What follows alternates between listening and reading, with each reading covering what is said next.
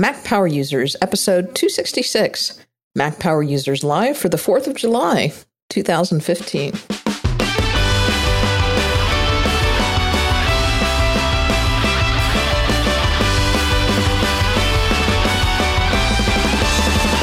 Welcome back to the Mac Power Users podcast. I'm Katie Floyd alongside David Sparks. A very happy 4th of July to you, David. Thank you, Katie. What are you doing today for July 4? I'm watching it rain. I'm supposed to go out to the lake for a cookout with some friends and family in a couple of hours after the show ends. And so we'll see. It's pouring down rain, thunder, and lightning right now. So hopefully that's good and it'll pass and we'll be able to go out to the lake.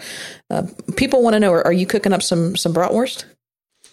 I am cooking bratwurst tomorrow. We've got some friends coming over tomorrow, but today we're doing family and we are doing stuff in the house. We're cooking indoors today. So I will be on the barbecue this weekend, but not officially on July 4. Okay.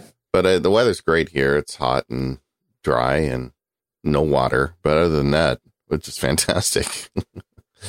Anyway, happy 4th. And, nothing better than spending the holidays talking to my friend Katie Floyd about nerdy things. So why don't we just get started with this? Oh, wait, we have an announcement, don't we? Yeah, we do have one announcement, and that is because of vacation schedules, I will actually be in the bottom of a really big hole on the first Saturday of the month next month. I'm going to the Grand Canyon. We're actually going to be rafting down in the bottom of the Grand Canyon. So I will actually be in the bottom of a really big hole. So as a result, we're going to have to record Mac Power Users Live 1 week early next month. So we're actually going to record Mac Power Users Live on July 25th. Next month, or this month, but for next month. So just mark your calendars. We'll get the relay calendar updated soon, but just mark that July 25th, 10 a.m. Pacific, 1 p.m. Eastern will be the next MPU Live. And because it's the holiday, we don't have a guest, so we figured I guess we'll declare our independence from MPU guests. That's a bad thing to say, isn't it? Yeah, I think it is. But we've got some great ones lined up in the future. But for today, I thought we'd just kind of add some additional listener questions, and there's plenty to cover here. So you want to get started? Oh, yeah. We put out a call for listener questions, and you all did not disappoint. So this is kind of a grab bag of questions with all kinds of different topics for you. So here we go. The first question is for you, David. Andrew wrote in and said, a couple of shows ago, you mentioned that you were interested in trying mail tags again. How did that experiment go? Yeah, it's gone well, Andrew. And just to kind of explain the problem a little bit, I went out on my own and started my own law practice. And so I'm managing emails on litigation and kind of client matters, and I wanted to have a way to easily file them all. What I've always done, and I've talked about this on the show, is with critical emails, when someone sends me something that could be evidence someday or something like that, I print them to PDF, and I have a very quick way to do that. I talked about this on my website a couple of years ago, and it's a very popular post where I hold down the Command key and press P twice, and it's a keyboard shortcut for print to PDF. So using that combined with a text expander snippet that names the file, I'm very quickly able to save an email as a PDF. But I wanted to have a way to keep everything related to a certain matter, easily indexable and easy to follow. I started down this rabbit hole when we did the Devon Think show because I got thinking, it would be nice if I could have Devon Think just automatically file all that email for me. So I'd have, one database for it. But I haven't had a lot of luck getting Devon Think to do that reliably yet. The other thing I've done is gone over to mail tags. And so mail tags is an application that attaches to mail and allows you to go ahead and put tags attached to a specific email. And you can, when you're doing it, you can use something like, in my case, with a legal practice, a specific matter. And so I've been using that, and I've done it with the project tags, and I've been doing it now for about a month, and I'm very happy with it. It's very easy and fast to apply. I'm still doing the print to PDF thing for key emails and then doing everything else in mail tags. And for me, the next big step is now to connect that with Devon Think, because these tags and mail tags, I believe, are going to make it a lot easier for Devon Think to do its job. So it's working out well. That's a long answer to a short question.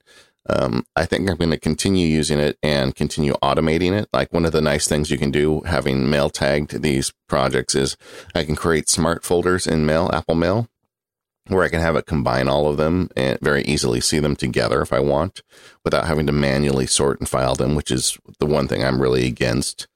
And one downside to all this is I can't apply the tags in iOS. So that part of the process has to happen on a Mac. So that's where it's going. So far, the experiment's going well. I'm still kind of refining it. I'll probably talk about it. We're going to do a show on me going out and starting a small business sometime later this summer, probably. And I'm going to talk about some of the workflows I've developed in the process. We also got a question from Keith, who wants to know if Apple could make it possible for users to point Time Machine backup to the cloud. And I've seen a couple of products that will say that they'll do this. Several years ago at Macworld, Dolly Drive, I think, was a product who first came out with this, and they actually branded themselves as Time Machine in the cloud. I think they got in trouble for that because I know that they don't do it anymore. And I went to their website and I couldn't find that service, so I don't know if they still do. There's a product called iBackup that says they'll back up your Time Machine to the cloud. But I was never convinced if that was really a good idea because of the way that Time Machine backs up your files. You know, it's kind of the first time you do it, they back up all of your files, and then they do these incremental backups. Candidly, it's not the most efficient way to do backups. And I've never really thought that worked well for a cloud service because it's not the speediest thing to do, even if you use it on a time capsule or a network attached drive. I'm not real sure it would translate well over to cloud storage. Yeah, I've always felt like, when Dolly Drive first came out, and there have been other vendors over the years saying that they wanted to do something like that. I'm just not sure that I want that. For me, a cloud backup is much better as kind of like a mirror of my data. And that's what I'm getting, with the current, cloud-based backup systems. Getting incremental versions of the files, I'm not sure I need that in the cloud. And and for all the reasons Katie just stated, I'm a little concerned about bandwidth caps and some of the other issues that would come with that constant update. Yeah, and keep in mind, Apple does have the time capsule product. So although it's technically not to a cloud, it is to a network attached storage device. So you don't have to have something sitting right there connected to your computer. And many of the cloud-based storage solutions will allow you to selectively restore files to a certain period of time. So, for example, I use Backblaze, and I know that I can restore a Backblaze file. And I'm not sure how far back, honestly, the Backblaze catalog goes. I know it's at least 30 days, and it may be farther. It's just never been an issue for me. But you can go back to a date specific and restore a file from that specific date. Yeah. That being said, are you still doing both? I mean, are you using a time? I'm doing everything. Yeah, so you're doing Time Machine as well as or Time Capsule as well as a cloud-based backup. Yeah, I'm doing Time Machine to my Drobo because Drobo has the ability to duplicate the functionality of a time capsule. And I've actually found it's been faster than Apple's time capsule. So I'm doing that. And then I'm doing a clone backup to a local hard drive that I have sitting here on my desk. And then I'm doing a Backblaze backup. And they all have different uses. Clone is great if you need to restore immediately and you need to have quick access. Offsite is obviously good because you need to have something that's not physically here in case of a catastrophe, or if you need to restore when you're not at home. And then the Time Machine backup is nice because, what if I just need to grab a quick file because I accidentally deleted something 2 days ago? Grabbing it off the Time Machine is usually the quickest way to do that. How often do you find yourself doing that, though? Not often, but often enough that, a couple of times a year that I have it. It's on my Drobo, and it's, I have so much space on the Drobo that it's not that big of a deal. Yeah, on your advice, I switched over. So our whole family now is backing up to the Drobo. Our Time Machine is, our Time Capsule is pretty long in the tooth. So I thought, well, and it was pretty small. So I went ahead and put everybody on the Drobo, and we've had no problems with that. And for me, with the family members, it's good because that's the level 1 backup for them. I do go through and mirror their drives onto an external drive, but I haven't purchased a Backblaze account for every single person. And, there's actually, I don't want to go into it at length here, but when you've got a family, there's some interesting angles to the whole backup strategy, because we talk often like, well, how do you back up your computer? But what if you're responsible for 4 computers or 4 different, people and their accounts? And, if something goes wrong, they're going to be coming for me with the, sharp knives. So it's an interesting angle, but maybe we'll save that for another day. We also got a question from Robert about cloud photo storage. He says, do either of you use Amazon Cloud Drive or another cloud storage to back up your photos? Yeah, I use everything because I've got an Amazon account. I went ahead and, we talked in the photos show about how we do kind of a hard backup where we export all the photos to nested directories. I went ahead and put those in Amazon. And then because I wrote a book on photos, or actually did a video product on photos, I wanted to kind of be up on things. So I went ahead and put my stuff in the Google Cloud, which I know some people are freaking out when they hear that. But I just wanted to see how it all worked. And I'm playing with that right now. I think we kind of talked about the pluses and minuses between those various services. But for now, at least, partly because I'm a nerd and I do a podcast, but also just out of curiosity, I've tried both of those services. We had a listener on the last episode of Mac Power Users Live last month talk about Flickr. And because we talked about Amazon, we talked about Google, but we never talked about Flickr. And, Flickr now will give you 1 terabyte of free photo storage. And there's a great little helper app. It's actually a menu bar app called the Flickr Photo Uploader. And I downloaded it. It's a free download. And you can point that Flickr Photo Uploader at any folder you want. And it's been updated so you can even point it at your photos library directory. And it will sit in your menu bar. And as long as it's running, you can set it to turn on at login. And it will upload to Flickr privately by default. You can make it public if you want, but it's private by default. All of the photos that it sees in that particular folder, or in my case, I've pointed it at my photos directory. And that's been working like a charm for me. And I've set it. I've forgotten about it. It took a couple of days for that initial upload of all the photos from my photo directory to get up there. And now it's just doing the changes that have occurred. As I add new photos, it's uploading those. And that happens very quickly because it's typically only a handful of photos every week or so. And that's great. I've got a Mac Mini that I have running almost 24/7. I know, David, you've got an iMac that's running pretty regularly. And so it just sits up in the menu bar. It doesn't take many resources, and it runs and it does its thing. And at some point, I'll probably run into that 1 terabyte limit. But for me, that's still a long way off. And I just don't even think about it. But my photos are now backed up to Flickr. And I'm probably going to go set up Flickr accounts for the family members whose machines that I'm in charge of backing up, and set that to back up their photos as well. Yeah, I think that's a really good idea. And I think that 1 terabyte limit is not a problem for most people, unless you're shooting RAW and you shoot a lot. I mean, we've got something like over 10 years of photos with all this digital photography, and we're not even close to a terabyte with all the photos we've got. So that's a great idea, especially for family members, because, the pictures is the big deal. When you lose the pictures, you're in trouble. We heard from Mike, and he was talking about Sonos for podcasts. He says, do you listen to podcasts on your Sonos? And if so, how? And then he even answered how he does it. He uses the iPhone to the Apple TV to the play bar line in.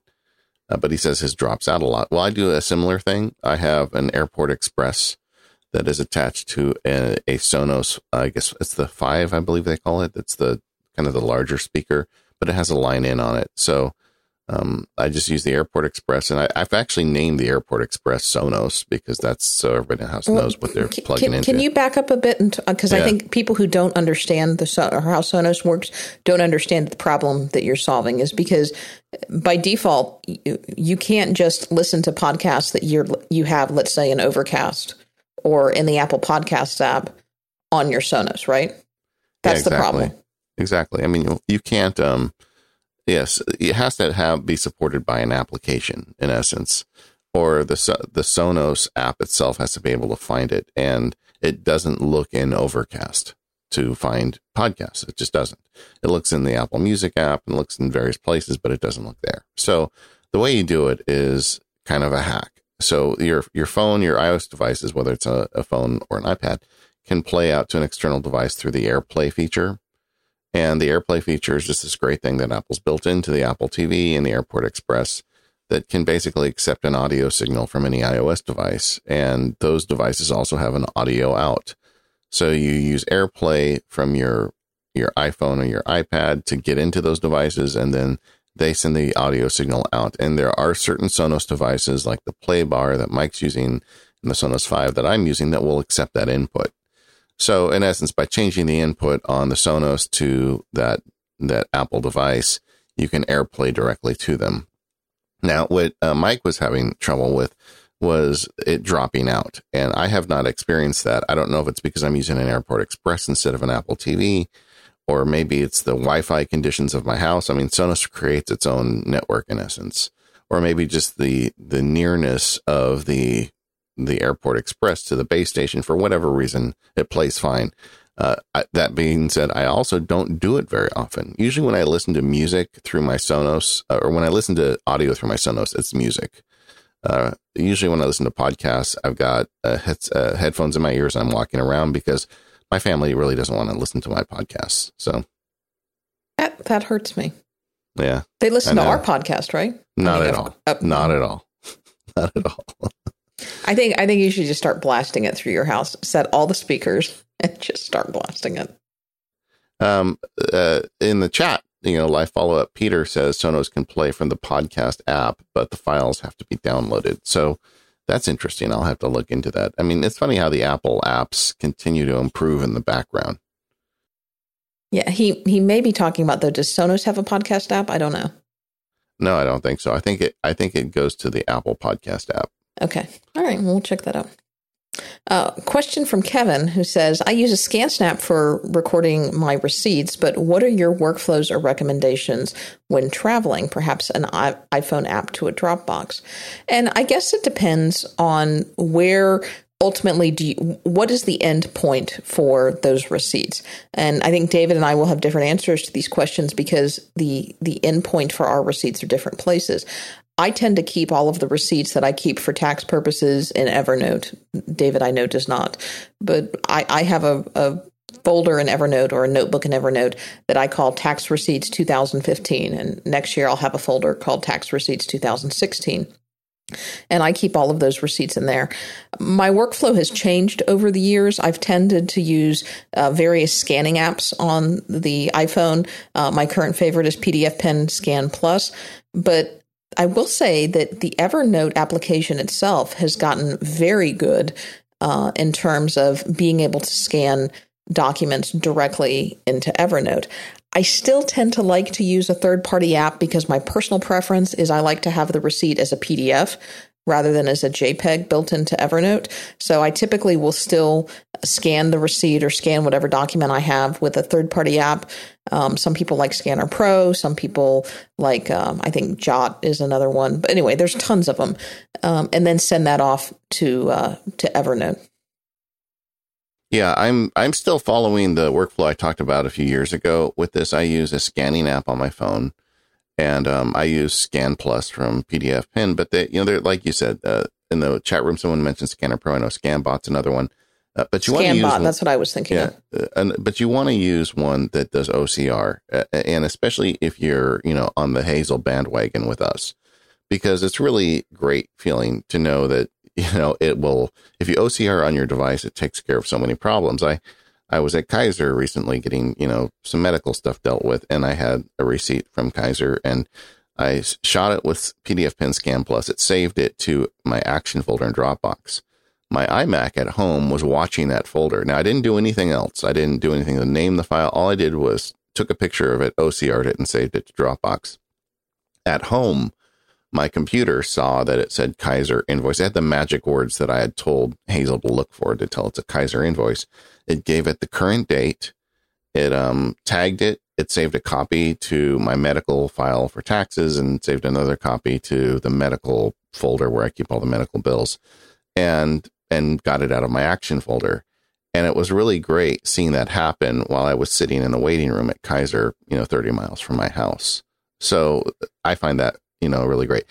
Whichever app you want to use, PDFpen, full disclosure, is a longtime sponsor and they're friends of ours, but get an app that does OCR, because if you set it up with the Hazel, it just feels like magic when you just take a picture of it and it just disappears like that.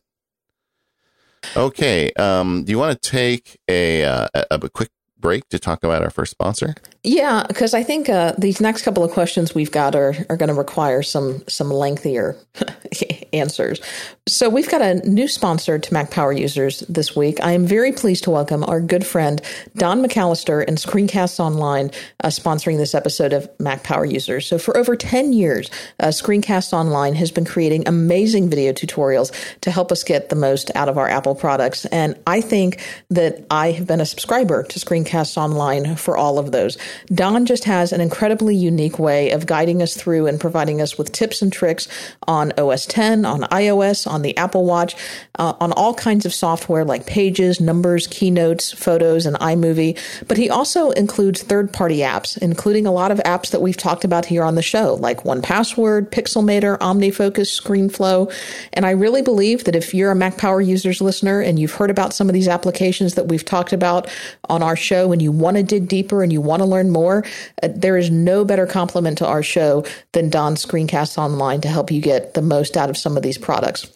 Now, Don produces not one, but 2 shows every week. He is incredibly responsive in getting these shows out and making sure that they are up to date. Typically, his Mac show runs about 30 minutes. His iOS show runs about 15 minutes. And when he needs to, he'll do multi-part shows. But one of the most amazing things is that if you become a Screencast Online subscriber, you not only get all of the content that he's producing for you every week, but you get access to his incredible back catalog. So there are now hundreds and hundreds of Screencasts Online's episodes that you can go back and reference. So if you want to learn more about Hazel, maybe he hasn't done a show on it recently, but he's done one on it within the last year or so, and you can go back and grab it out of the back catalog and get that. Don's archive now has over 700 videos, which you will have immediate access to. And I've got to say, Don McAllister just has an amazing way of breaking this all down and simplifying it and making it incredibly simple. You will learn more 30 minutes with Don McAllister than you probably will all week, except maybe for when you're listening to Mac Power Users. So here's how it works. You can sign up for a free 14-day trial with no obligations for Screencast Online memberships by visiting screencastonline.com. You can get a 3-month membership for just $27, or you can get a whole year for only $97. But if you use coupon code MPU2015, you'll get a 25% discount off your first membership period. So that means you can get a full 12 months for only $72. So head on over to screencastonline.com, use coupon code MPU2015, and let Don know that we sent you. So thanks to Screencast Online for their continued support of Mac Power Users. You know, that Liverpool accent that Don has, when you watch one of his shows, it just feels like wrapping yourself in a warm blanket. I can't explain it. Okay, let's talk about Bill. He wrote in about keeping machines in sync, and he said that you mentioned in 261 that you use your small MacBook as a travel Mac. By the way, it served me really well on my recent vacation. How do you keep and treat that in your main machine in sync? And the idea of traveling MacBook and his main laptop, which is a heavyweight tool for statistics and Adobe Photographs or photographer package, is appealing, but he could see how he couldn't keep them automatically in sync. We've done shows on synchronization in the past, but I really think it's a lot easier now than it was probably when we even recorded those shows. The cloud services have come a long way in the last few years. Dropbox was really the leader in this space. They were the first service, in my opinion, that made it really easy to put something in cloud storage and have it automatically show up on other machines. But iCloud is pretty solid now as well. And I know I'm going to get email for that. There's also products like the Transporter, where you can save it to a local drive in your home or office and then have that available to you in the cloud. So the way I do it, Bill, it really isn't that hard. When I'm traveling, I guess it depends on what you do. So like when I travel, the kind of work I do is mainly like OmniFocus, email, a lot of Microsoft Word and Apple Pages documents and spreadsheets out of Excel and Numbers. And kind of the typical work product stuff. And for those, I store them in various places that give me cloud storage. I mean, everybody's in the game now. iCloud can automatically sync documents out of Pages. Microsoft has a cloud syncing service, but if you don't like either of those, you can just use something like Dropbox and store it there, and you can have access to everything. Do be careful about not leaving a bunch of stuff on your computer at home before you leave. I mean, like if you have a Pages document or a Word document, you want to close that out before you leave and start working on it on a different machine. But in general, it's just really not that hard anymore. Where are the pain points in syncing in 2015, Katie, in your opinion? Well, we don't have everything. The pain points are really that we don't have everything in one place. I've got some stuff in Dropbox. I've got some stuff in iCloud. I've got some stuff in Transporter. And then I've got some stuff in the Omni system, using Omnipresence and OmniSync service. And, when I did my recent Nuke and Pave, because I had my computer, got sent into Apple, and I've got a brand new Logic board now. So at least that's not my problem anymore. But it seems that as I was doing that restore, it was, okay, well, I just installed Dropbox, so I've got so much of my documents. And then it was, all right, well, now I've just installed, you get iCloud right off the bat. And, oh, well, now I just installed my Transporter. Now I've got this other subset of documents. But, it's always, I don't quite have everything yet. And then there's still some stuff that is outside of the sync. But it's getting a lot better. One thing I was going to ask you, though, is have you found that your habits in terms of where you save files change at all now that you are running, I guess you have for a while, but when you started running a multi-computer setup as opposed to having really a single computer as your main machine, did you find that your habits changed at all in terms of where you saved files? It took some mindfulness in setting it up, making sure that I kind of had things in a place where they could sync. And because some of it's client confidential stuff, it's actually, that stuff is more difficult because you have to control it a little bit more. There's certain rules you have to follow. But once I set it up, it's just done. I mean, it's like so much on a computer. If you spend a little time at the beginning setting these things up, in the future, it'll save you a lot of time. One trick, and I think to follow up on your point about the complications, is I think you're right. This isn't that difficult for me because I'm a nerd, and a lot of people listening to our show are nerds, and they're not going to have trouble. But if I were to go to my wife and say, well, you just need to make sure that your data is synced between, two computers, I don't think she would know how to even start that, and so it's not like the solution that anybody can do yet. And I think that's where Apple was trying to go with iCloud, and I don't think they're there yet. One thing I did on my recent trip, and Brian in the chat room had asked this question, is I have, a Drobo attached to my iMac, and that's kind of the cold storage. That's the stuff that really isn't active, but I do want to keep it, I can throw so much data on a Drobo, so it's kind of nice having all that there. And that since it's attached to my iMac and I've got a Backblaze account, it backs the entire Drobo up to Backblaze as well. And on my recent trip, something happened where I needed a contract from an old client matter, like 10 years old. And it was not on any of my active devices or, anywhere that I could get easily from my laptop. But what it was backed up to my Backblaze account. So I was able to go through the Backblaze single file restore. And so, in the middle of the Pacific Ocean, I was able to get that file back, which was kind of cool. That's very cool. Yeah. And I think people don't remember that your online backup may be another place where you can selectively individually restore files. I've done that as well, especially because you have that ability to go back in time and grab files. Yep.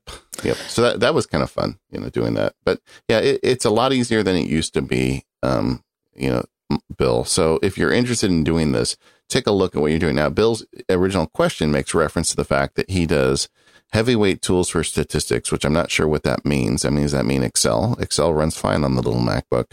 Maybe it's something bigger, and the Adobe photography package. And now that they're putting Metal into to the Mac OS starting with 10.11, he may be able to even run some of that on the little laptop. But that stuff, you would just have to find a location to store those data files that you could access from the laptop and then have the software installed and running. But for all the smaller stuff, like the email and the Word documents and that, you're going to be fine with a small laptop. Christopher has a question for you, David. He says, my personal white whale has been defined a CRM, and I guess you have to educate us because I'm not entirely sure what that acronym stands for. I have an idea based on the context of his question, that not only initiates emails and calls, but also allows me to begin drafting letters. The icon next to addresses and contacts that links to maps. How nice would it be to have an icon that started a letter in Pages or even Word? He says, I have a full library of text expander snippets for letters, but yet I'm still cutting and pasting addresses. So I take it that CRM is some kind of management system. Okay, customer relationship management or something like that is what people in the chat room are saying. That's exactly what it is. In fact, this is an open invitation out there for someone who's in sales. I think we're going to have to bring in a live show guest to talk about CRM solutions. So these are usually it's a salesperson that does these because, you want to track every time you talk to that customer and anything they ask you for. And CRM systems are much more than just an address book. They are, sales tracking, lead tracking. They do a ton of things that people in sales use. And there's some really great online resources. And most of the best ones anymore are online based CRM.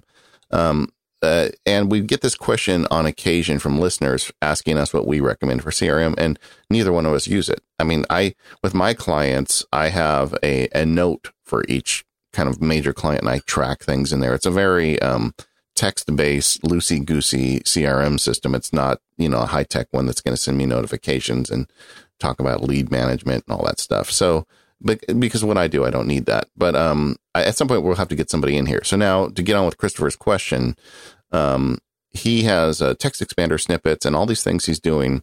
But it sounds to me like what the real question he has is, I want to be able to be in a contact card, like through Spotlight, and I want to be able to press a button and have it just open a new letter and address it to that person.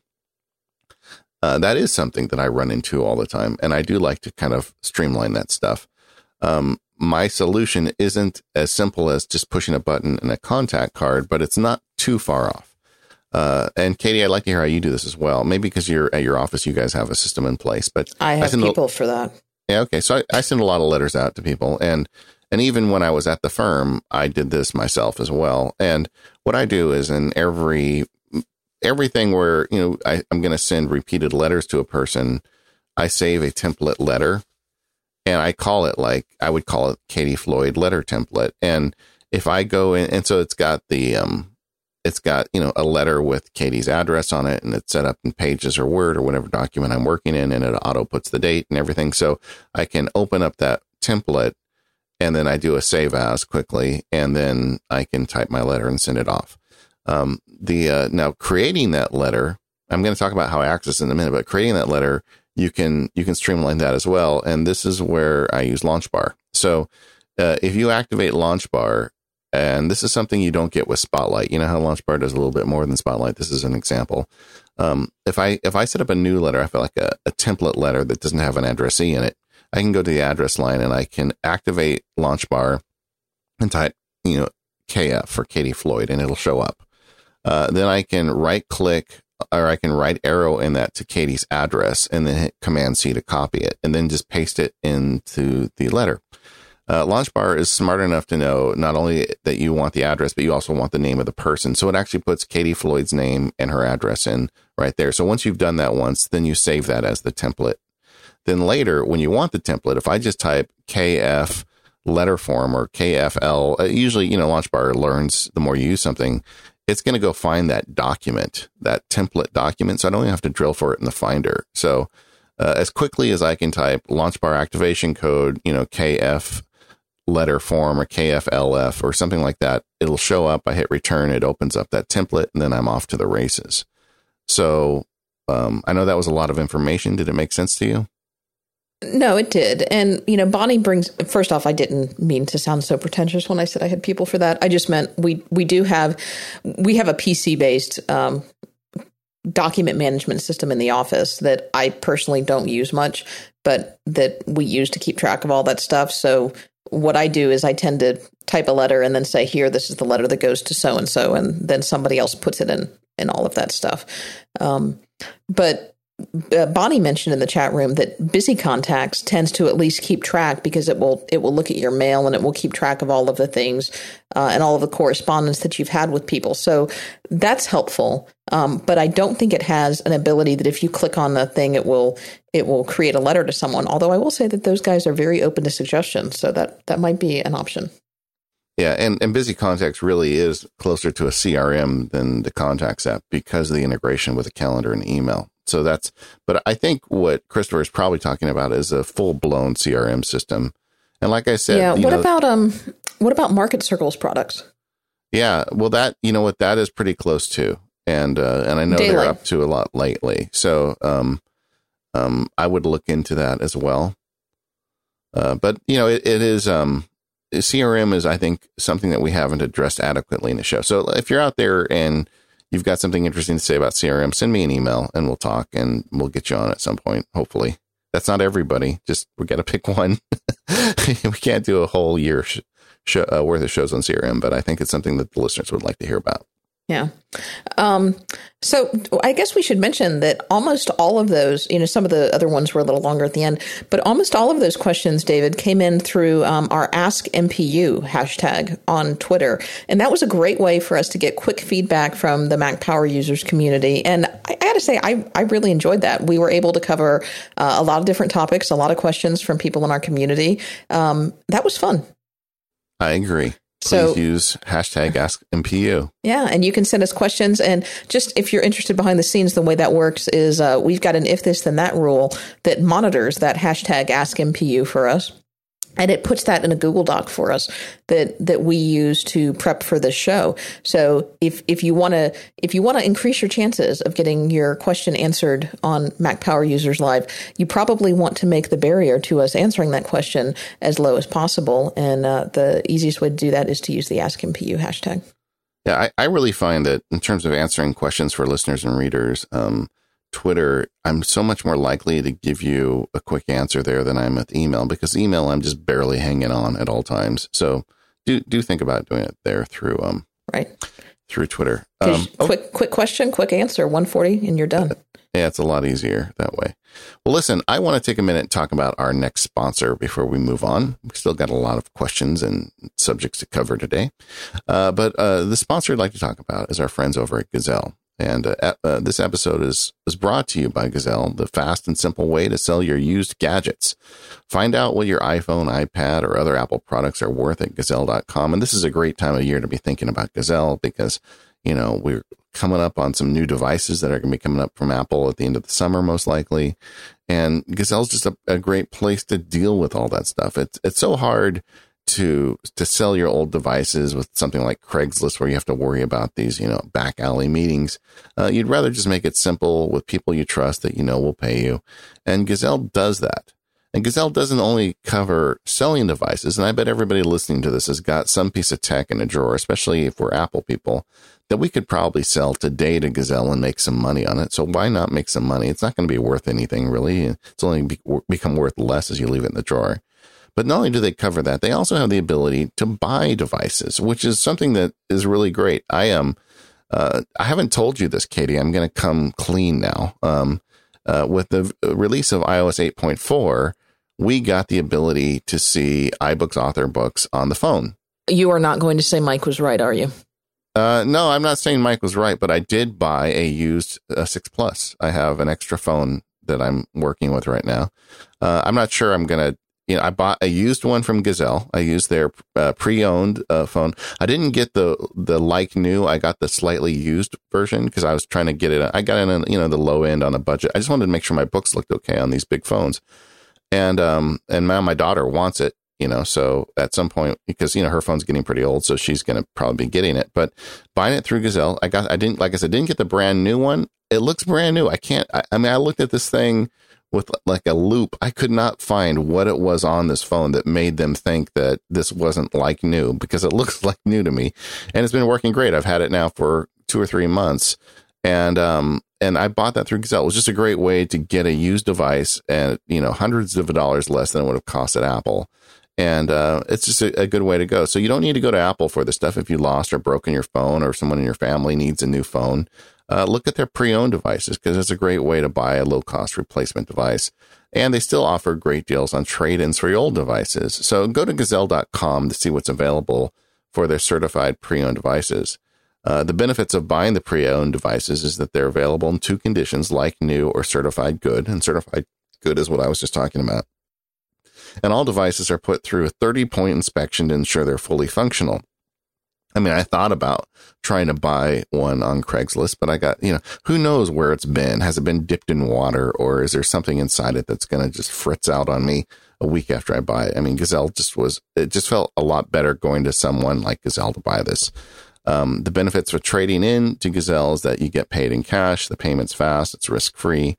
They wipe your data for free, so you don't have to worry about someone, harvesting the data off your phone, and they're trustworthy. They've paid $175 million to over 1 million customers. So go check out Gazelle. It's easy, free shipping, fast process. If you've got something in your drawer you want to sell, if there's something you've been thinking about getting, check it out. And do we have a promo code for Gazelle? Just click the link on checkout and they'll see us. Okay. So when you check out, make sure to do that, because that makes us look great, and we always want to look great. And frankly, it helps us out. So at checkout, click on podcasts and Mac Power Users. And everybody go check out Gazelle. Whether you're buying or selling, they've got you covered. So we've got a couple of bits of feedback about the Apple Watch. The first one is a tip from Mark about getting the right fit. So here's Mark. Hey, Mac Power users. On a recent episode, I heard a guest say that they found one hole of the Apple Watch Sport Band was too small, but the next hole was too big. So I wanted to pass along something I discovered that solves this problem. So Apple gave people 2 sport band sizes, a small medium band and a medium large band. And if you align the ends of those 2 bands that go into Apple Watch, you'll find that the holes on the small medium band are exactly in between the holes in the medium large band. In other words, if you have the medium large band on your wrist and one hole is too small and one is too large, then try the small medium band, as its holes are exactly in between the sizes of the holes in the medium large band. Now, this doesn't apply to the smallest 4 holes on the small medium band or the largest 4 holes on the medium large band, since those holes don't actually overlap. But the rest of the holes do overlap, so if you've been having this trouble, check it out. I've written about this on my website, markdmill.com, and I will include a link to that article in the show notes so you can see the picture and the way I've shown how they align. Also, on that site, you'll find my weekly watch screen articles where I interview people on how they're using Apple Watch, what apps they're using, and other tips and tricks like this one that they found. So check that out at markdmill.com, and I hope you find this tip helpful. Clever. Somebody at Apple thought of that. Yeah. One of the things that I've noticed with the, first off, I got to say, this sport band is really comfortable, David. I love the look of my Milanese loop, and I love wearing it. But when I get home on Friday, or if I'm going to the gym on Friday, I put the sport band on, and it stays on pretty much all weekend unless I'm getting fancy and going somewhere.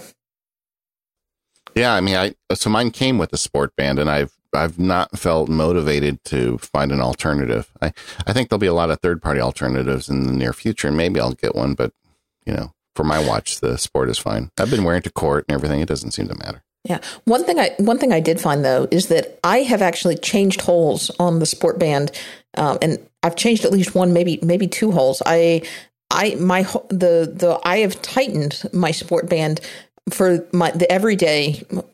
Hopefully this makes sense, but I started on one size, and then I've tightened one size, and I don't know if that's, maybe my wrist has gotten smaller from using the Apple Watch. I don't know, but I've tightened one size, and I'm guessing that's maybe just because of the little give and take in the band, that it's loosened up a little bit over the about couple of months that I've used it. I noticed that I made that change about a month into wearing it, and then I always tightened it up one notch when I was exercising. So I now tighten it up another notch when I'm exercising, because I find that wearing it just one notch tighter when I'm exercising tends to keep my watch from slipping a little bit, which gives me a little bit better heart rate sensor. Yeah. Well, maybe with all the exercise you're doing, my wrist is getting smaller. Okay. Yeah. Well, either way, it's that was smart though. The idea of someone at Apple said, okay, let's just make the holes offsetting in the 2 bands. I mean, that was pretty smart. We'll just send that along. I think it was Jeff Richardson who had that problem. So I'll have to send that off to him if he's not listening. Also, Josh wrote in about the Fitbit, and he says, are you going to use both the watch and the Fitbit or replace one with the other? He recently purchased a watch, and as a current Fitbit user, he's wondering how the watch replaced or complemented the Fitbit, and he has to charge it and be idiotic to wear both a watch and a Fitbit. Well, it wouldn't be idiotic if you had something you liked out of both of them. And the Fitbit community is much larger than that of the watch, so he's trying to figure out how it fits. I guess it really depends on what you're doing with it. Like, for instance, some of the Fitbits are sleep trackers, and if you wear it on your wrist at night, it tracks your sleep. Apple Watch is not. There's no app for it. I guess you could do it technically, but you have to charge the watch at some point. So I don't think Apple's really pushing. In fact, the Watch OS 2 is trying to turn your watch into an alarm clock on your bedside table. So I'd say on that regard, if you really want the sleep tracking, maybe you keep the Fitbit next to your bed and use it for sleep tracking and don't wear it during the day.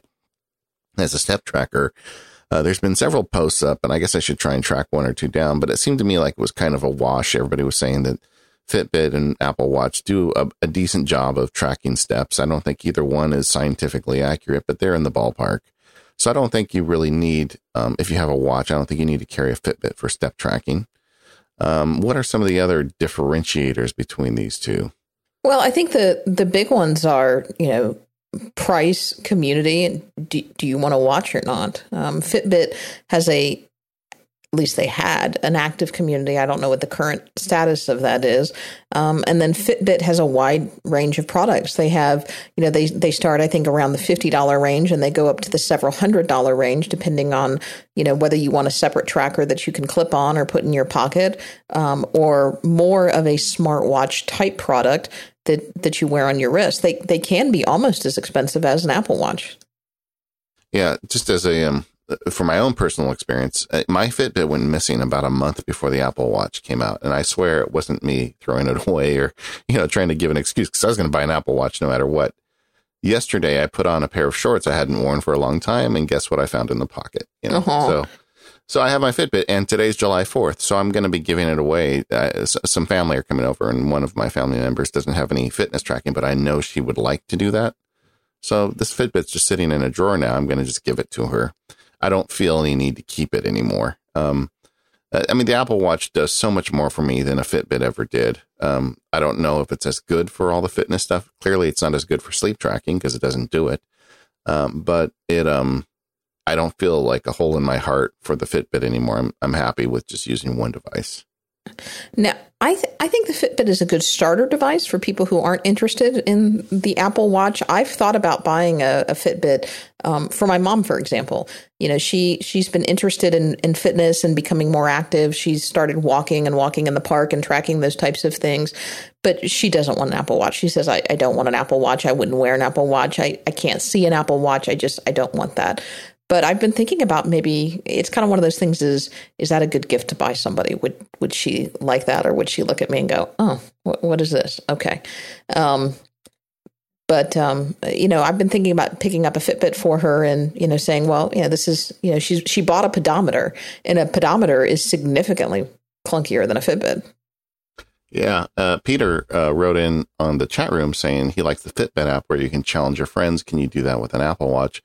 I'm not aware of any way to do that. No, I guess you could share can't. your data, but it's not as simple. Yeah. I would not be surprised, though, if a couple of things happen. One, and I do not know if anybody does, let me know, if this is a part of iOS 9, but I know David Smith, who does the Pedometer Plus app, is excited because as part of iOS 9, originally he was only allowed to get the step count data from the phone. And so as a result, his app was out of sync because he couldn't get phone and wrist data. But that is now opening up with native watch apps, as he's now going to be able to get his app in sync and get that data. So for example, will you be able to see third-party apps that will become that social aspect? And maybe. So maybe there'll be third-party apps that will do that, but will any of them really be able to garner a big enough community? I don't know. But I think it's only a matter of time before Apple creates a community around some kind of fitness tracking. Yeah, agreed. And Apple could do it themselves through the health app, or even if it was a third-party app, if it had a system that made it easy to invite friends. I mean, I'm assuming you don't need a big group of people. It's just your close friends that you would want to be doing this. So anyway, this whole discussion though raised in my mind just kind of a check-in question with you. The Apple Watch we've had now about 2 months. Are you still wearing it every day? Are you still finding use for it? Or is it something that's becoming, less important to you? No, it's more important to me. It's the first thing that I keep it next to my bed. I put it on first thing in the morning, I guess right after I get out of the shower, and then I take it off last thing at night. I've worn it every day since I bought it. Yeah, I'm with you. I really like it. And I mean, I don't think about it as much, but it's so integrated into my life. I mean, just eating breakfast this morning and a couple notifications came in and I was able to check them on my watch and just all sorts of little things. We went on vacation and it was in Hawaii. So I was in the ocean a lot during the day. So I didn't wear my watch much during that vacation and I missed it, so I found myself wanting to go to my wrist to check on things once in a while. So yeah, to me, the Apple Watch is definitely sticky at 2 months. I guess we'll check in on this in another 2 or 3 months to see if that's still the case. If you've got a reason why you think you should carry a Fitbit and a watch, let us know. We'll put it in the next feedback show. Task management. You want to talk about that a little bit? Yeah, we had a couple of people write in, and Mike and Glenn will talk about they had a little different takes on this. We did that task management show with Kourosh Dini, and so much positive feedback about that. Thank you. A lot of people really liked that show, but I think I was the one who brought it up, but you chimed in as well. And we talked about things that are kind of too small for OmniFocus, things that we don't put in OmniFocus. For example, I keep my grocery list in the Reminders app. And recently I've started using Do for certain types of reminders or certain types of tasks, things like taking out the trash or reminding me to post Mac Power users on Sunday night, things that I didn't want to clutter OmniFocus with for certain types of repeating events. And Mike said it almost seems like that defeats the purpose of a task management system, because now you have several places where your tasks are managed and you're not seeing 100% of the picture of your time. And while these may be trivial tasks, you do have to manage them. Doesn't it make more sense to use a single system? And I'll go ahead and read Glenn's comment, and then we can just kind of take them both, I think, as a bundle. Glenn says he was intrigued when we started talking about different silos for different things. And Katie started using apps like Reminders and Do. And he says, on one hand, I get it, the right tool for the right job. But for him, that was always a slippery slope. He would have different email accounts for different functions and different notebooks. And what he has done is he has gone back to a simple system. He uses one notebook that is his trusted system that he captures everything in. And for him, he's a manager of 80 plus people. And his most successful iteration over time has been one single analog notebook. It's something that he can keep with him. It's always accessible in his particular job. He can't regularly have a digital device with him, except for when he's at his desk. And that's not necessarily where all of his work happens. And so we've gotten a couple of different emails with comments similar to that. So do you want to, they're very valid points. I completely empathize with where these comments are coming from. Why would you have two systems? I mean, it's like having two calendars or having two task lists. You're not going to, at some point, there's going to be friction and something's not going to get on a list because you're not going to know where it belongs, or you're going to be looking at the wrong list. All that stuff makes sense to me. Although I think, going back to the subject we were talking with Kourosh is, I would almost say the stuff that I've got outside of OmniFocus are more lists than they are task lists. They're just lists. Like groceries is a good example. There are definite benefits to me to having the groceries outside of OmniFocus, because using a reminders list, I can quickly add via Siri, and I know you can do that in OmniFocus too, but you can add via Siri, and I can share the list with my wife and kids, and we all share a grocery list. So they don't use OmniFocus. So if I put, spicy carrots on the grocery list, when my daughter's at the grocery store, she looks at it, and my wife goes to the grocery, she looks at it. So there's a good chance I'll get my carrots faster by using the reminders list. Same thing, like books I want to read and things. It just doesn't seem to me to to fit. And in my brain, that's a very easy line to draw, because there aren't very many of these lines. There's like Target, grocery store, Home Depot, books I want to read. It's a very small list of things. Another good example is packing list for a trip. When we just went on our vacation together, we had a shared list for that. And it was the same thing because we all shared it. Anybody could take care of any item on the list at any time. And that to me made sense. Whereas things that don't naturally fit into something like that, they just go into OmniFocus. So in my brain, it's like 98% of the time it's in OmniFocus. But for these types of lists, I'm okay with that distinction. If you're not, OmniFocus can handle that, or whatever task manager you're using can handle those lists. But for me, those make sense. Boy, that was long-winded. No, I think there's no right answer to this. There's no wrong answer to this. It's whatever system works for you. And if the analog notebooks works for you and that's the system that helps you get your things done, that's the system for you. That's the system that you should be using. If having everything in OmniFocus, including your grocery list, including walk the dog, including take out the trash, and that's the system that you've developed and that's what works for you, keep it. That's fine. My system, David, if your system of keeping your carrots in the reminders app works for you, and that's how you get your carrots at the end of the day, you should keep doing that, because if you put your carrots in OmniFocus, you're not going to get them. There's no cookie cutter solution. I mean, we can tell you what Katie and David do, and Kourosh can tell you what he does, but that doesn't necessarily mean that these things are going to work for you. Ultimately, it's trial and error, and ultimately you've got to find out what works for you. I do want to say, though, I am really digging Do. It's a reminders app. It's a I'll call it more of a timer/reminders app for the iPhone, and I use it for things that absolutely positively have to get done on a certain time frame.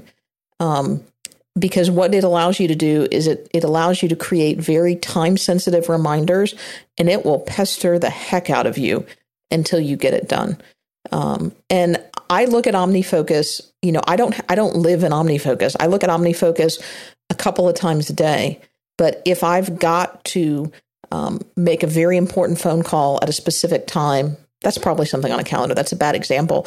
But if I've got to do something specific at a specific time, and I do not want to forget, and I've got to get it done, that's probably something that I'm going to put in Do. For example, I put Post Mac Power Users. I've got a reminder in Do that at 8:30 every Sunday night, and automatically reminds me every 30 minutes until I check off that it's done. Because if I don't post the Mac Power User show on Sunday night, I've got a lot of angry tweets and emails on Monday morning. That's something that's got to get done. Yeah. Yeah. So I think, like Katie said, you gotta go with what works for you. Just though, on that show with Kourosh, we started playing that show literally months before we recorded it. And I was nervous about that show because it was kind of a hippy dippy show compared to some of our more practical, just let's talk about software shows. So I didn't know how it would go. And I was really happy to hear all the positive feedback. So thanks, everybody. And we'll probably do some more programming like that as we go into the future. Yeah. All right. Okay. We got some other feedback from Paul. Paul wrote in to take you to task about restoring iPhoto, and he basically said that I was right and you were wrong. And so that's all we have to say about that.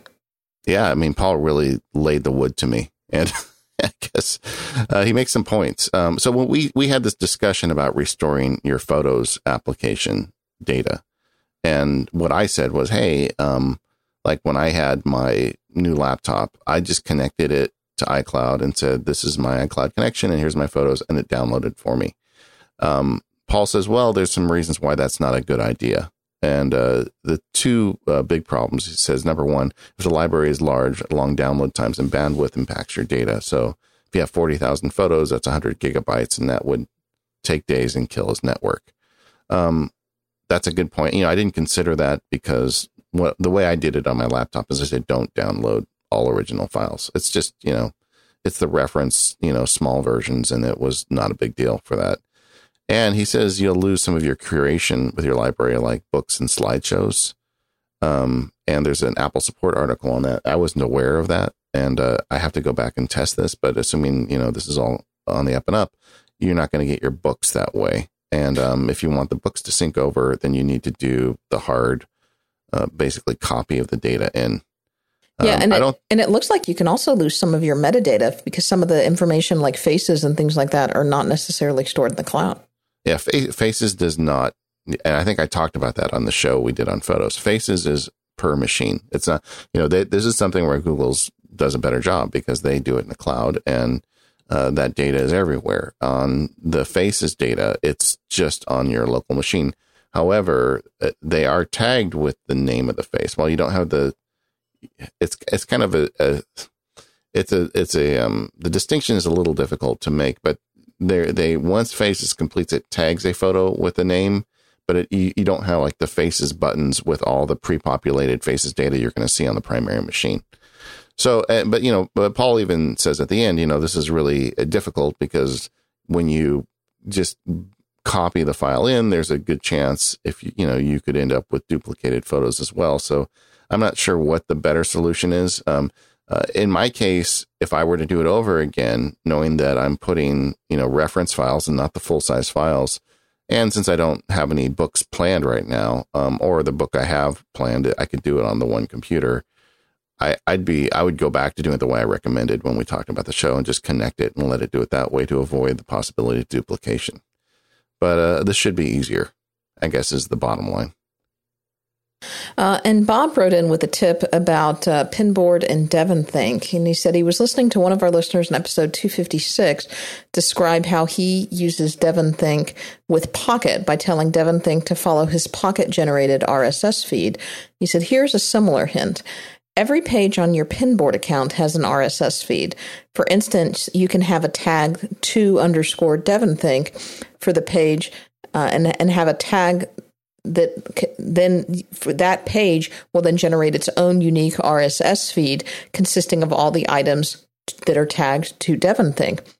And he said, even though the items are private, the feed is only protected by that secret ID, so it's not super secure. And that's interesting. That's actually what I use to create the reading list link on my website, although I do it with everything, is I've got a Pinboard account, and I've got everything that I put in Instapaper gets backed up to that Pinboard account, and then I use that RSS feed to generate a page on my website. So I kind of do something similar with that. But this is a way of getting even more specialized with it. Yeah, that makes sense. I mean, DevonThink is so deep, and we'll be coming back to that. I'm still playing with it. Have you spent much time with it since we did the show? I haven't had an opportunity. I've been pretty busy with this summer class, but it's over now, so I look forward to doing that. Yeah. Okay. Well, let's talk about another sponsor and then get on with some of the listener workflows and tips we received this month. Yeah.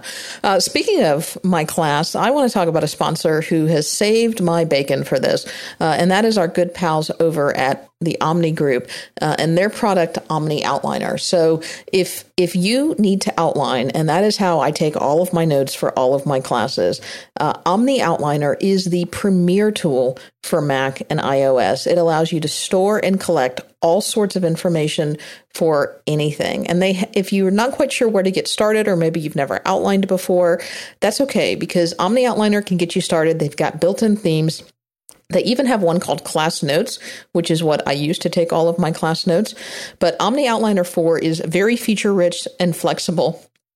You can use it for any of a number of tasks. You can create lists, you can outline a speech, or you can use it for writing a novel. But what I use it for is taking notes in class, because you can quickly structure and add all the information you need to beef up your outlines.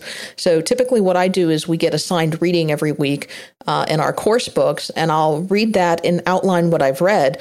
But then I go back and I supplement whatever we talk about in class. So I go in and I supplement those notes that I read with whatever we're talking about in class.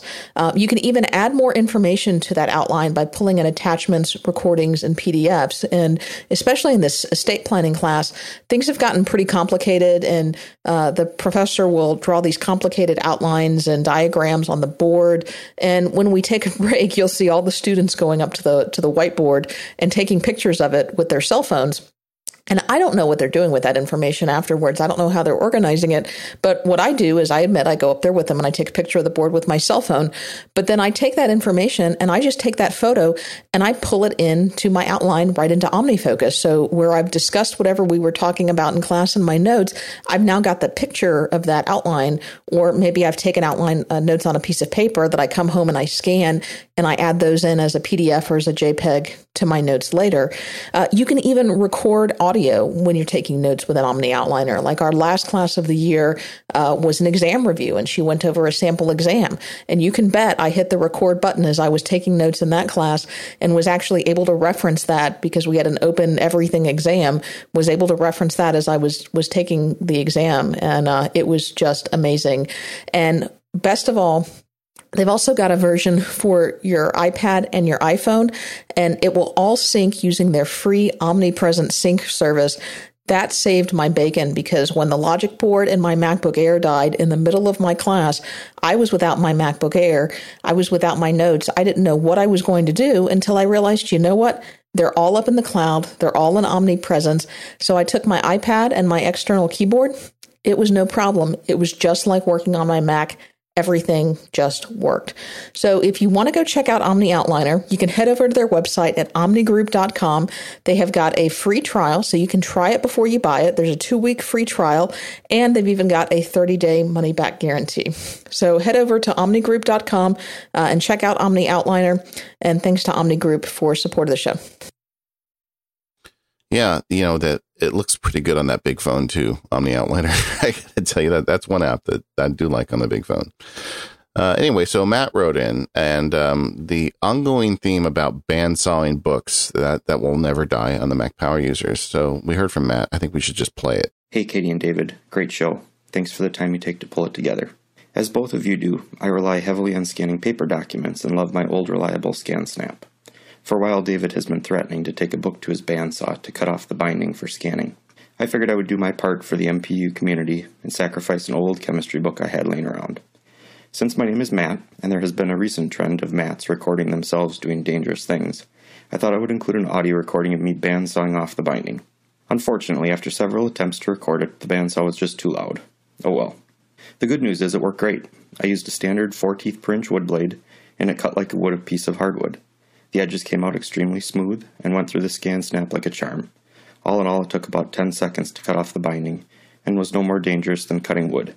I have included a few photos of the results if you'd like to share them. Time to take the cookbooks out to the workshop.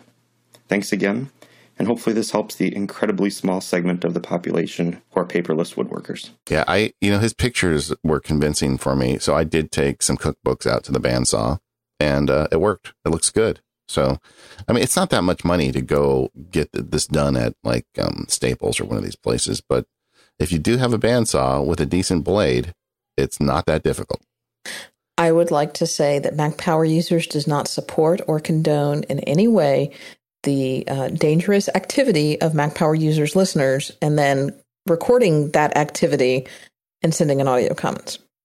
It's not that dangerous, really, if you know what you're doing. That's all I'm going to say. If you know what you're doing. No. Yeah.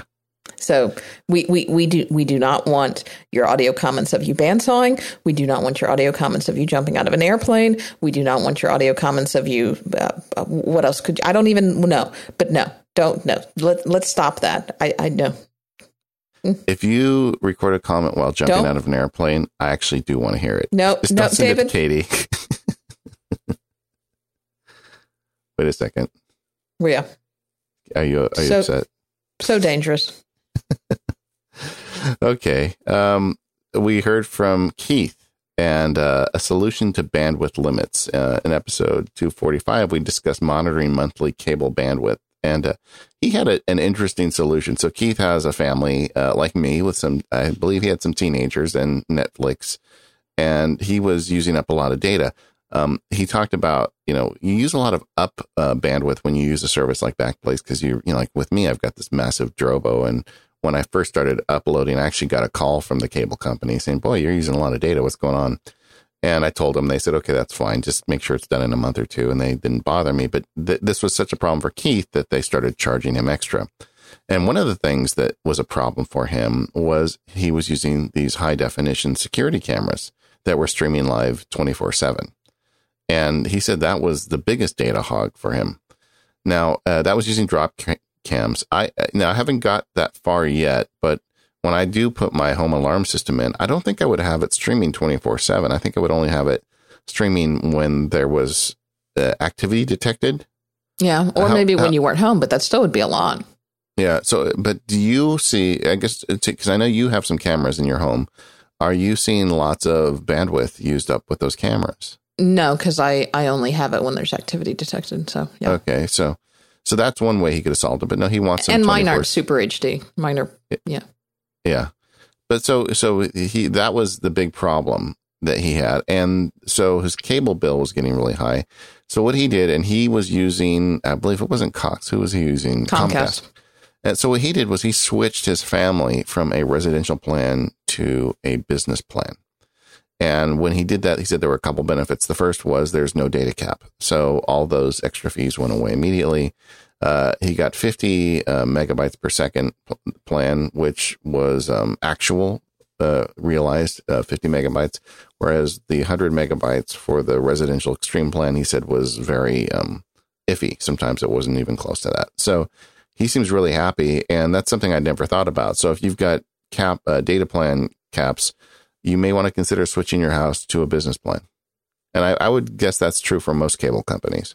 Yeah, I actually looked into this. One of the things that I found is that the prices were a little bit more expensive for the commercial plans than they were for the residential plans. So that's something to be aware of. And the commercial plans typically required a contract, whereas the residential plans did not. Although I do understand that in some places, the commercial plans or the residential plans are also requiring contracts now. So that was something that kept me from doing it. We'll see. Well, you're not running into that issue, are you, right now? I mean, no, I'm not. I'm not running into it. And my provider, I'm not running over my cap. My cap is $250. I've run over it a handful of times, but right now my provider isn't charging me. Yeah, we haven't had too much problem. I know my family uses a lot of data, and my kids constantly watch Netflix. I mean, going back to our Cutting the Cord show, we're really talking about it now in the Sparks house because we just don't watch the TV channels that much. So maybe we don't need them anymore, and we could put some of the extra money into more bandwidth. Anyway, Mark wrote in, capturing text messages to OmniFocus. This is kind of a little bit of an ongoing theme. I've always said on the show that text messages are a tough thing. When you get text messages, how do you turn those into active tasks? And if I drop the ball for people, it's quite often because they ask me to do something in a text message. And my ultimate solution that I think I talked about in the show was just long press on the text itself and then copy it and then open OmniFocus and create that as a task there. But it's not very automated. And I think iOS 9 is going to help you with this because you're going to be able to tell Siri to remind you of this, aren't you? Yeah, I think so. I'm going to have to try that. I've got iOS 9 running on my iPad now, so maybe I'll play with that and report back. But it's just not that simple. Mark set up an if this then that rule where he has an SMS channel and if this then that, and he sets a trigger so anything that comes in on that account gets sent to his secret OmniFocus account to create an OmniFocus task. If he does it through Gmail, and Gmail with if this then that is a lot more powerful than a standard mail account because Gmail can look at the data inside the mail where most email accounts, it can't do that. But so he set that up. So if he receives a text message with a to-do item, he long holds the message bubble, kind of like I do. And then he copies it. Then if you tap more, you can forward the message, and he forwards the message to the secret account. If this, then that, then takes care of it and processes it to OmniFocus within the next half hour. So that's another way of going about it. I'm not sure if that's faster than just dropping it OmniFocus right on device or not. Probably is because you're just forwarding it as opposed to, opening OmniFocus and pasting and doing all the other stuff. But it's, I don't know that there's a good solution for it yet. Speaking of messages, Chris in our Google Plus group, and if you haven't joined our Google Plus group, there's a link on the Mac Power Users page over on relay.fm where you can. We're almost up to 3,000 people in our Google Plus group, David. It's pretty active over there. I've got to spend more time over there. You do. I'm keeping up with the emails. You guys have got me busy with the email load lately. But Chris over there has posted, and I've put a link to this in the show notes, a Hazel rule to import photos or videos sent through iMessage into the Photos app. And so the way that this works is it works on your Mac. So you have to, because obviously Hazel is only running on your Mac. So you have to create a Hazel rule that monitors the library messages attachments folder. And then you add a rule to recurse into the folders. And if you look at the images in this post, that will make more sense because there are multiple subfolders in there. And then you add a rule to import things into the Photos app if they are an image or a movie. And there's a device make field set for a camera manufacturer. So he said the device make field is important because otherwise you pull in things like Apple Watch emoji and things like that. So there's a link in the show notes. But if you tend to get, if people send you photos via SMS or iMessage and you want to be able to save those, this is an automated way to be able to do it. I thought this was really clever. So it's worth checking this out, even if you don't want to do it, just to see how he did it, because you may find some use for capturing photos in another context. Yeah. Keith wrote in with a device I had not heard of. I don't know how this one fell off my radar, but the Wemo Maker to control the garage. And I guess, do you want to cover this or should I, since you're the resident expert on garage automation? Well, I'm not, I wouldn't say that I'm an expert, but it's something I'm very interested in. So we all know Wemo makes a line of home automation devices, but they've also created a new device called the Wemo Maker, which is kind of a create your own switch type device. And so it's for the more technically inclined, which is why I think it would be interesting for our audience. And so Keith wrote in and said that he is blind, so that these devices that allow you to watch a video feed, which is what I currently do, to see if your garage door is up or down, doesn't work for him. He needed an alternative that worked with VoiceOver so that he could see if his door, or so that he could be able to know if his door was up or down. And so what the Wemo Maker is it's a device that has a switch and a sensor built into one box. So he was able to connect that switch to his garage door. Now it takes some configuration because the idea is you can connect it, you can make it into whatever you want. But once he did, he was able to see through the Wemo app what the state of that switch is, and he configured it with his garage door to see is the garage door open or closed. And because the Wemos are Wi-Fi devices, he could poll it every 30 seconds to see. And he uses a open source project called Ouimaux. I don't know. Oh boy. Ouimaux that allows him to run Wemo commands from his Mac. I'll look for that and put a link in the show notes. And then run Python script and Keyboard Maestro to poll the maker every 30 seconds to see is the door up? Is the door down? Is the door up? Is the door down? And if it changes state, he's going to get a notification via Growl. And if he's on his iOS device, he's going to get a notification using Prowl. And he's also able to automate this using Keyboard Maestro. And he's got Keyboard Maestro set to check it at 9 p.m. and at 1 a.m. every day to make sure if the door is open, to close it. How cool is that? It's pretty cool. So Ouimaux, I guess is what it's pronounced. Ouimaux? Okay. Yeah. It's an open source Wemo control project. And I've just found it. I'll put a link in the show notes. So if you want to get into the nitty gritty, you can do that. But the Wemo Maker it's kind of because they usually, the Wemos are very consumer facing. This thing you can really hack. And I've got it on my list where I haven't bought one yet. I just want to see, do I really miss it? Is this something I really want to get into? But I could see myself spending a day fiddling with one of these things if I went that way. Yeah. Now, if you don't want something quite so high tech, although I think this would be fun to play with, Chamberlain has a garage door. It will open and close it for you, and it's kind of a consumer based product. It's kind of a solution that you just buy off the shelf. So I put a link to that in the show notes as well. We haven't really talked about it on the show, but the HomeKit stuff is starting to show up now. So in 2014 at WWDC, Apple announced HomeKit and how they were going to make all these big changes. And it took a while for the hardware manufacturers to catch up. But now there are HomeKit friendly devices hitting the market where these are automation devices that are working with the Apple HomeKit frameworks. I guess one of the big hangups, I was talking to some of the developers up at WWDC, is Apple is insisting that these be secure connections. I mean, one of the Thankfully. downsides, one of the downsides of the first generation of this stuff is it's not secure connection. So people driving down the street can start flipping your lights off and on and things that, you don't necessarily want to happen.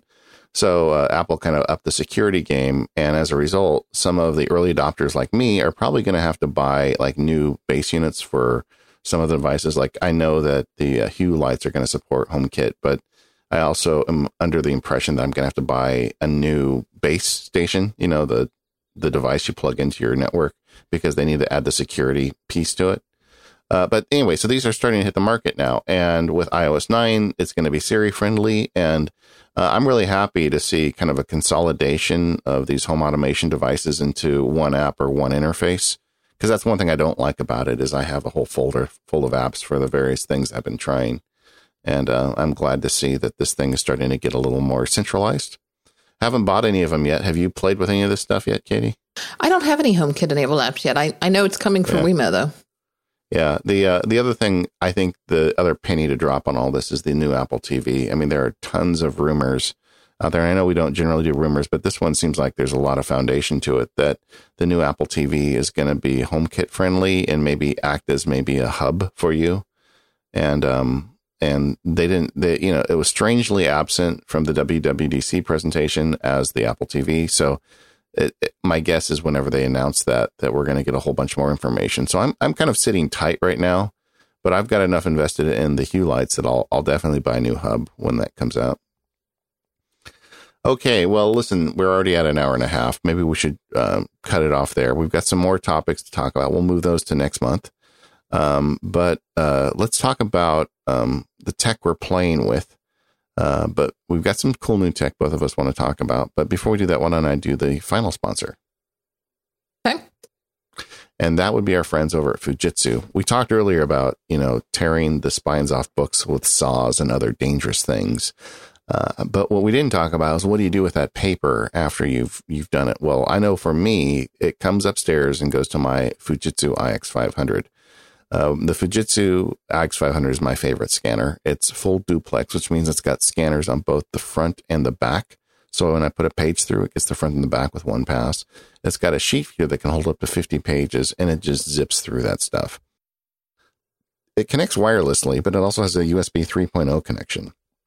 So I have mine just connected directly into my iMac, and at home does 25 pages per minute, and it can scan. Like I said, it can scan directly to mobile devices. But when you put that book in there and you push the button, it flies through it. So I've been going through cookbooks recently and some of my old legal texts. And as it's going through that, the Fujitsu not only scans it in, it also applies the optical character recognition. So everything is entirely searchable. So if I want to search through, for fire roasted pasta through all my cookbooks, I can do it. And it's going to find those words together. It's got an advanced paper system that allows it, as it goes through it, it actually pings it with kind of a sonar to make sure it didn't get 2 pages.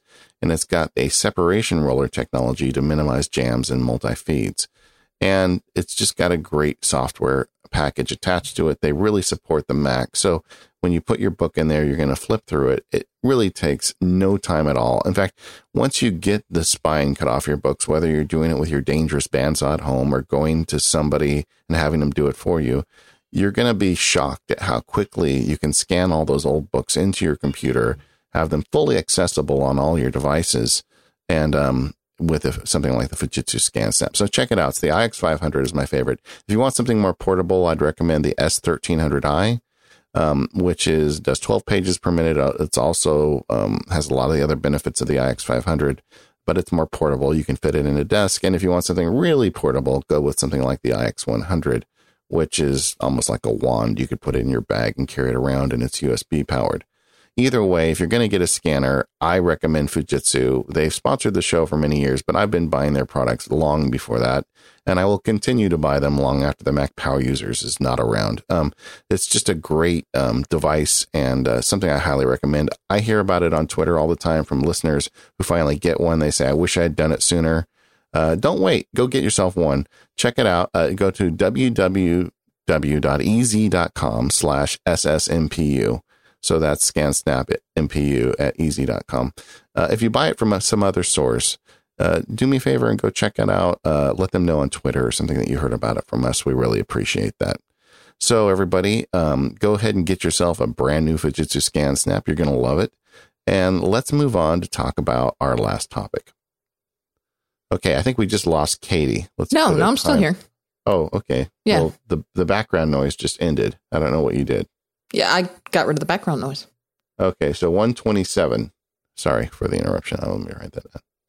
No, it's fine. We're good.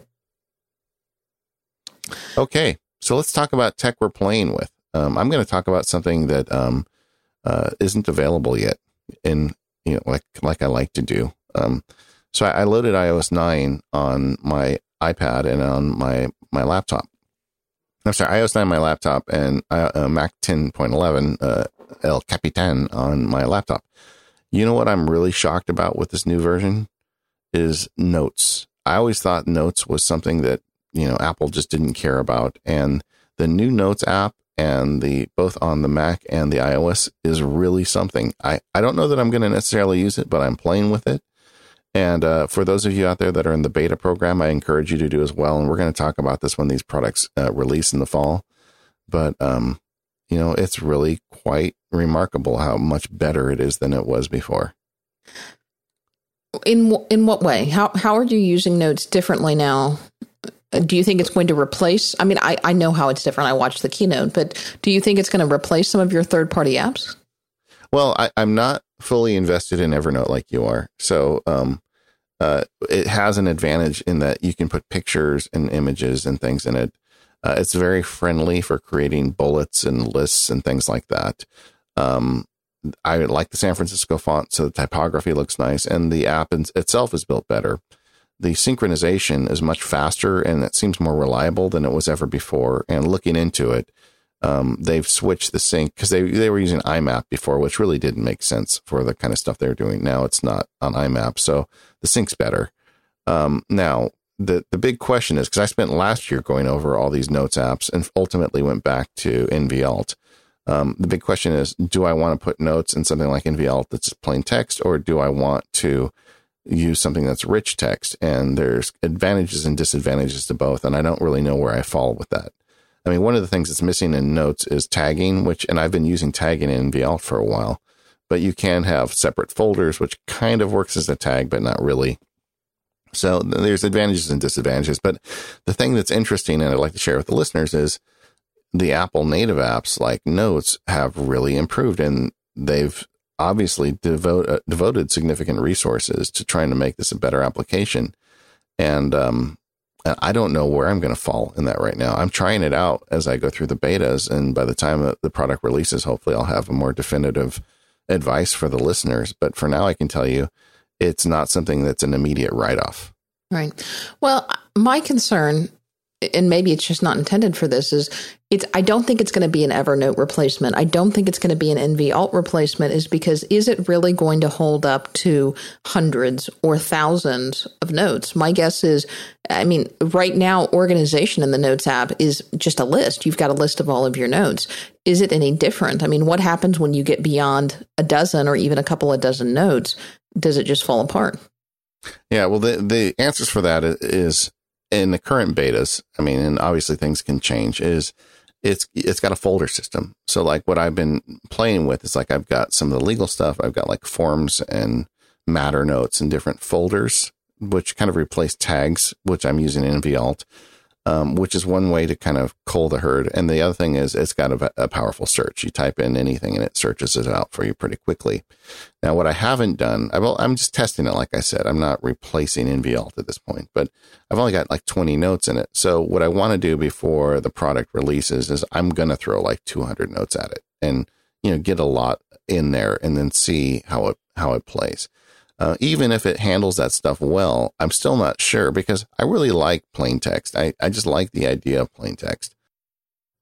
But I also like the notes looking nice, and I like the typography. And the fact is, with iOS, getting data into the Notes app is really simple because, Apple's operating system. Yeah. Exactly. So there's some advantages to it. So I don't really know where this all plays out yet, except, like I said, the thing that's got me the most excited in the last month, which I never would have guessed, is Apple's Notes app. So there it is, gang. Take it for what it will. Now, you actually have something that we can buy that you want to talk about. Yeah, but I do want to say, David, I just want to caution people. iOS 9 is a beta, and it's about to be a public beta in the near future. They've mentioned that the public beta is going to come out in July. This is a beta, and you're going to find things that don't work. You're going to find that your apps don't work, and don't go running screaming to your developers. If you want to provide some constructive feedback, that's certainly one thing, but don't go running screaming to your developers that your apps don't work. Don't put anything mission critical on the beta that doesn't work.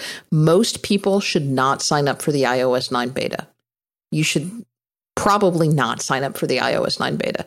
If you're going to, you just need to understand what's involved in that. You certainly should not pan any developer or any application because their app crashes or has problems during the beta period. That's what the beta period is for. Yeah, we have this discussion every year, and I don't think our audience really does that too much. Ours probably doesn't, but yeah. But you're right. I mean, there are people every year who do, though. Yeah, I've got things that have broken on me with the beta. Like, for instance, I talked about earlier about mail tags, because mail plugins always break when you do a software update. And it takes the developers have to go in and do some things. And mail tags is going to have a beta shortly for, the people that are trying 10.11. But whatever it is that you use, something is not going to work when you try a beta. But I like to use them because I like to write about it. Like, I want to have some time with this stuff. So when it does release and we do that iOS 9 show, I'm not talking with 2 days notice. I'm going to have used a couple months.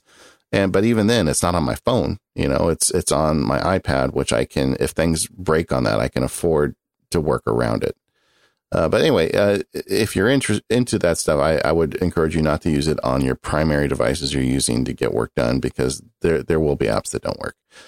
But the notes looks interesting, and I'm really curious to see, how that all plays out. Katie, though, in the notes, you have something else different, and I actually really want to hear about this. Okay. So I have a device that you can actually go out and buy. I'm always interested in home automation, and I went out and purchased the Ring doorbell. It was one of these Stack Social specials. It's $200. You can go out and buy it. I think I paid about that, but I got some free cloud storage, so that was the special that they were running. But let's talk a little bit about what it is. It is an internet connected doorbell with a built-in webcam, and it's a little bit hokey looking, but it's probably some of the better looking of the internet connected doorbells. It's not totally obscene looking in terms of you wouldn't be your family probably wouldn't be totally embarrassed, David, if you wanted to put this outside on the door. But you replace your existing doorbell with this, and when somebody walks up and pushes the doorbell button, it buzzes or notifies you on your iPhone. It also buzzes me on my wrist if I've got that enabled. And I can see, okay, there's someone at my house, and it gives me the option to initiate a video conference with them, so I can actually see who's at the door and converse with them if I want to. I haven't actually done that because I think that would be a little weird. The main reason I bought it is because I occasionally get packages delivered at my house that I don't know when they're coming. I try to have my packages delivered at the office, but there have been some issues with that. And unfortunately, I've had a couple of situations where packages have sit outside my front door for days because I didn't know that they were there. And a few cases where packages have ended up being, taken off my front door. So it's important. I wanted it because I wanted to know when somebody was at my front door, when somebody had been at my house, and particularly for package delivery. And this does that. So when someone rings my doorbell, I get a notification. I can see who was there. If you buy their optional cloud service, which I'm using for free right now, I'm not sure whether I'll actually buy it when it comes time to do that, because it's like $30 a year. You can get a video recording. It will store in the cloud a video recording of who's been there. And so far, everything that I've talked about seems to work pretty well. What doesn't work all that well is it's still an early days product. They have this motion alert that's a fairly new system where it's supposed to give you a notification and turn on the camera if there's motion in your yard, and you're supposed to be able to tweak it so that you're not getting false positives. I'm getting a ton of false positives with that, to the point where I actually turned it off. So the motion alert was pretty useless. Unfortunately, my mail carrier never rings the doorbell. They just put the package up So that's a problem. I'll probably look at having to turn it back on. And unfortunately, you can't at this point, although Ring says they're working on it, you can't just turn the camera on. So if I'm sitting at my desk at the office and I want to turn the camera on and see what's going on outside my house, I can't do it unless somebody actually pushes the button. And that seems a little weird to me. So that seems obvious that it should support that. I would just assume that you could do that. Yeah, they say that's coming, but it hasn't come yet. I don't know why. I'm not real clear from their documentation. I think it charges up via battery. I think it might siphon a little bit of power if you've got it wired in, but it's supposed to last for about a year before you charge it up via USB again. It has these security screws, which is just code for these proprietary screws at the bottom of it that keep it screwed to your door, kind of to keep people just from ripping it off your door. My biggest fear with that is, great, am I going to lose that special screwdriver? So I'm not going to be able to take it off the door when I need to recharge it. But overall, I've been pretty happy with it. It solves the problem I wanted, which is I wanted to know when the UPS or FedEx guy came, so that I know that I needed to go to my door and check a package. Yeah, see, I'm interested in stuff like that. I want to wait a little bit longer to see how HomeKit kind of settles out before I do anything further. Yeah, I will say this particular product is early days. It's not quite as well as advertised. I'm probably 60 to 70% happy with it. That's not very much, really. Well, okay, maybe for $200, maybe more, maybe closer to 70% happy with it. Yeah, well, I like the idea of being able to remote monitor cameras. We have. I talked about my Canary in a prior show, and like when we were on vacation, a couple times we had people coming over the house to help fix things or feed the fish or whatever, and we would get the notification on our phone in Hawaii, and you'd push the button and you'd see our friends coming in the house to do whatever they were doing. It was really kind of reassuring to know that if someone is in our house, we're going to get a notification and footage of it. So now, how do you deal with the privacy issue with the Canary? I don't like the idea of a camera on in my house when I'm home. It doesn't bother me. I mean, where it's located in the house is not in the bedroom. It's just kind of in a central location where it covers the kitchen and the doors. I don't know. I just don't care. I don't do anything in my house. You would see me walking around a lot, listening to Miles Davis and looking at my laptop for hours on end. So it wouldn't be that exciting. Okay.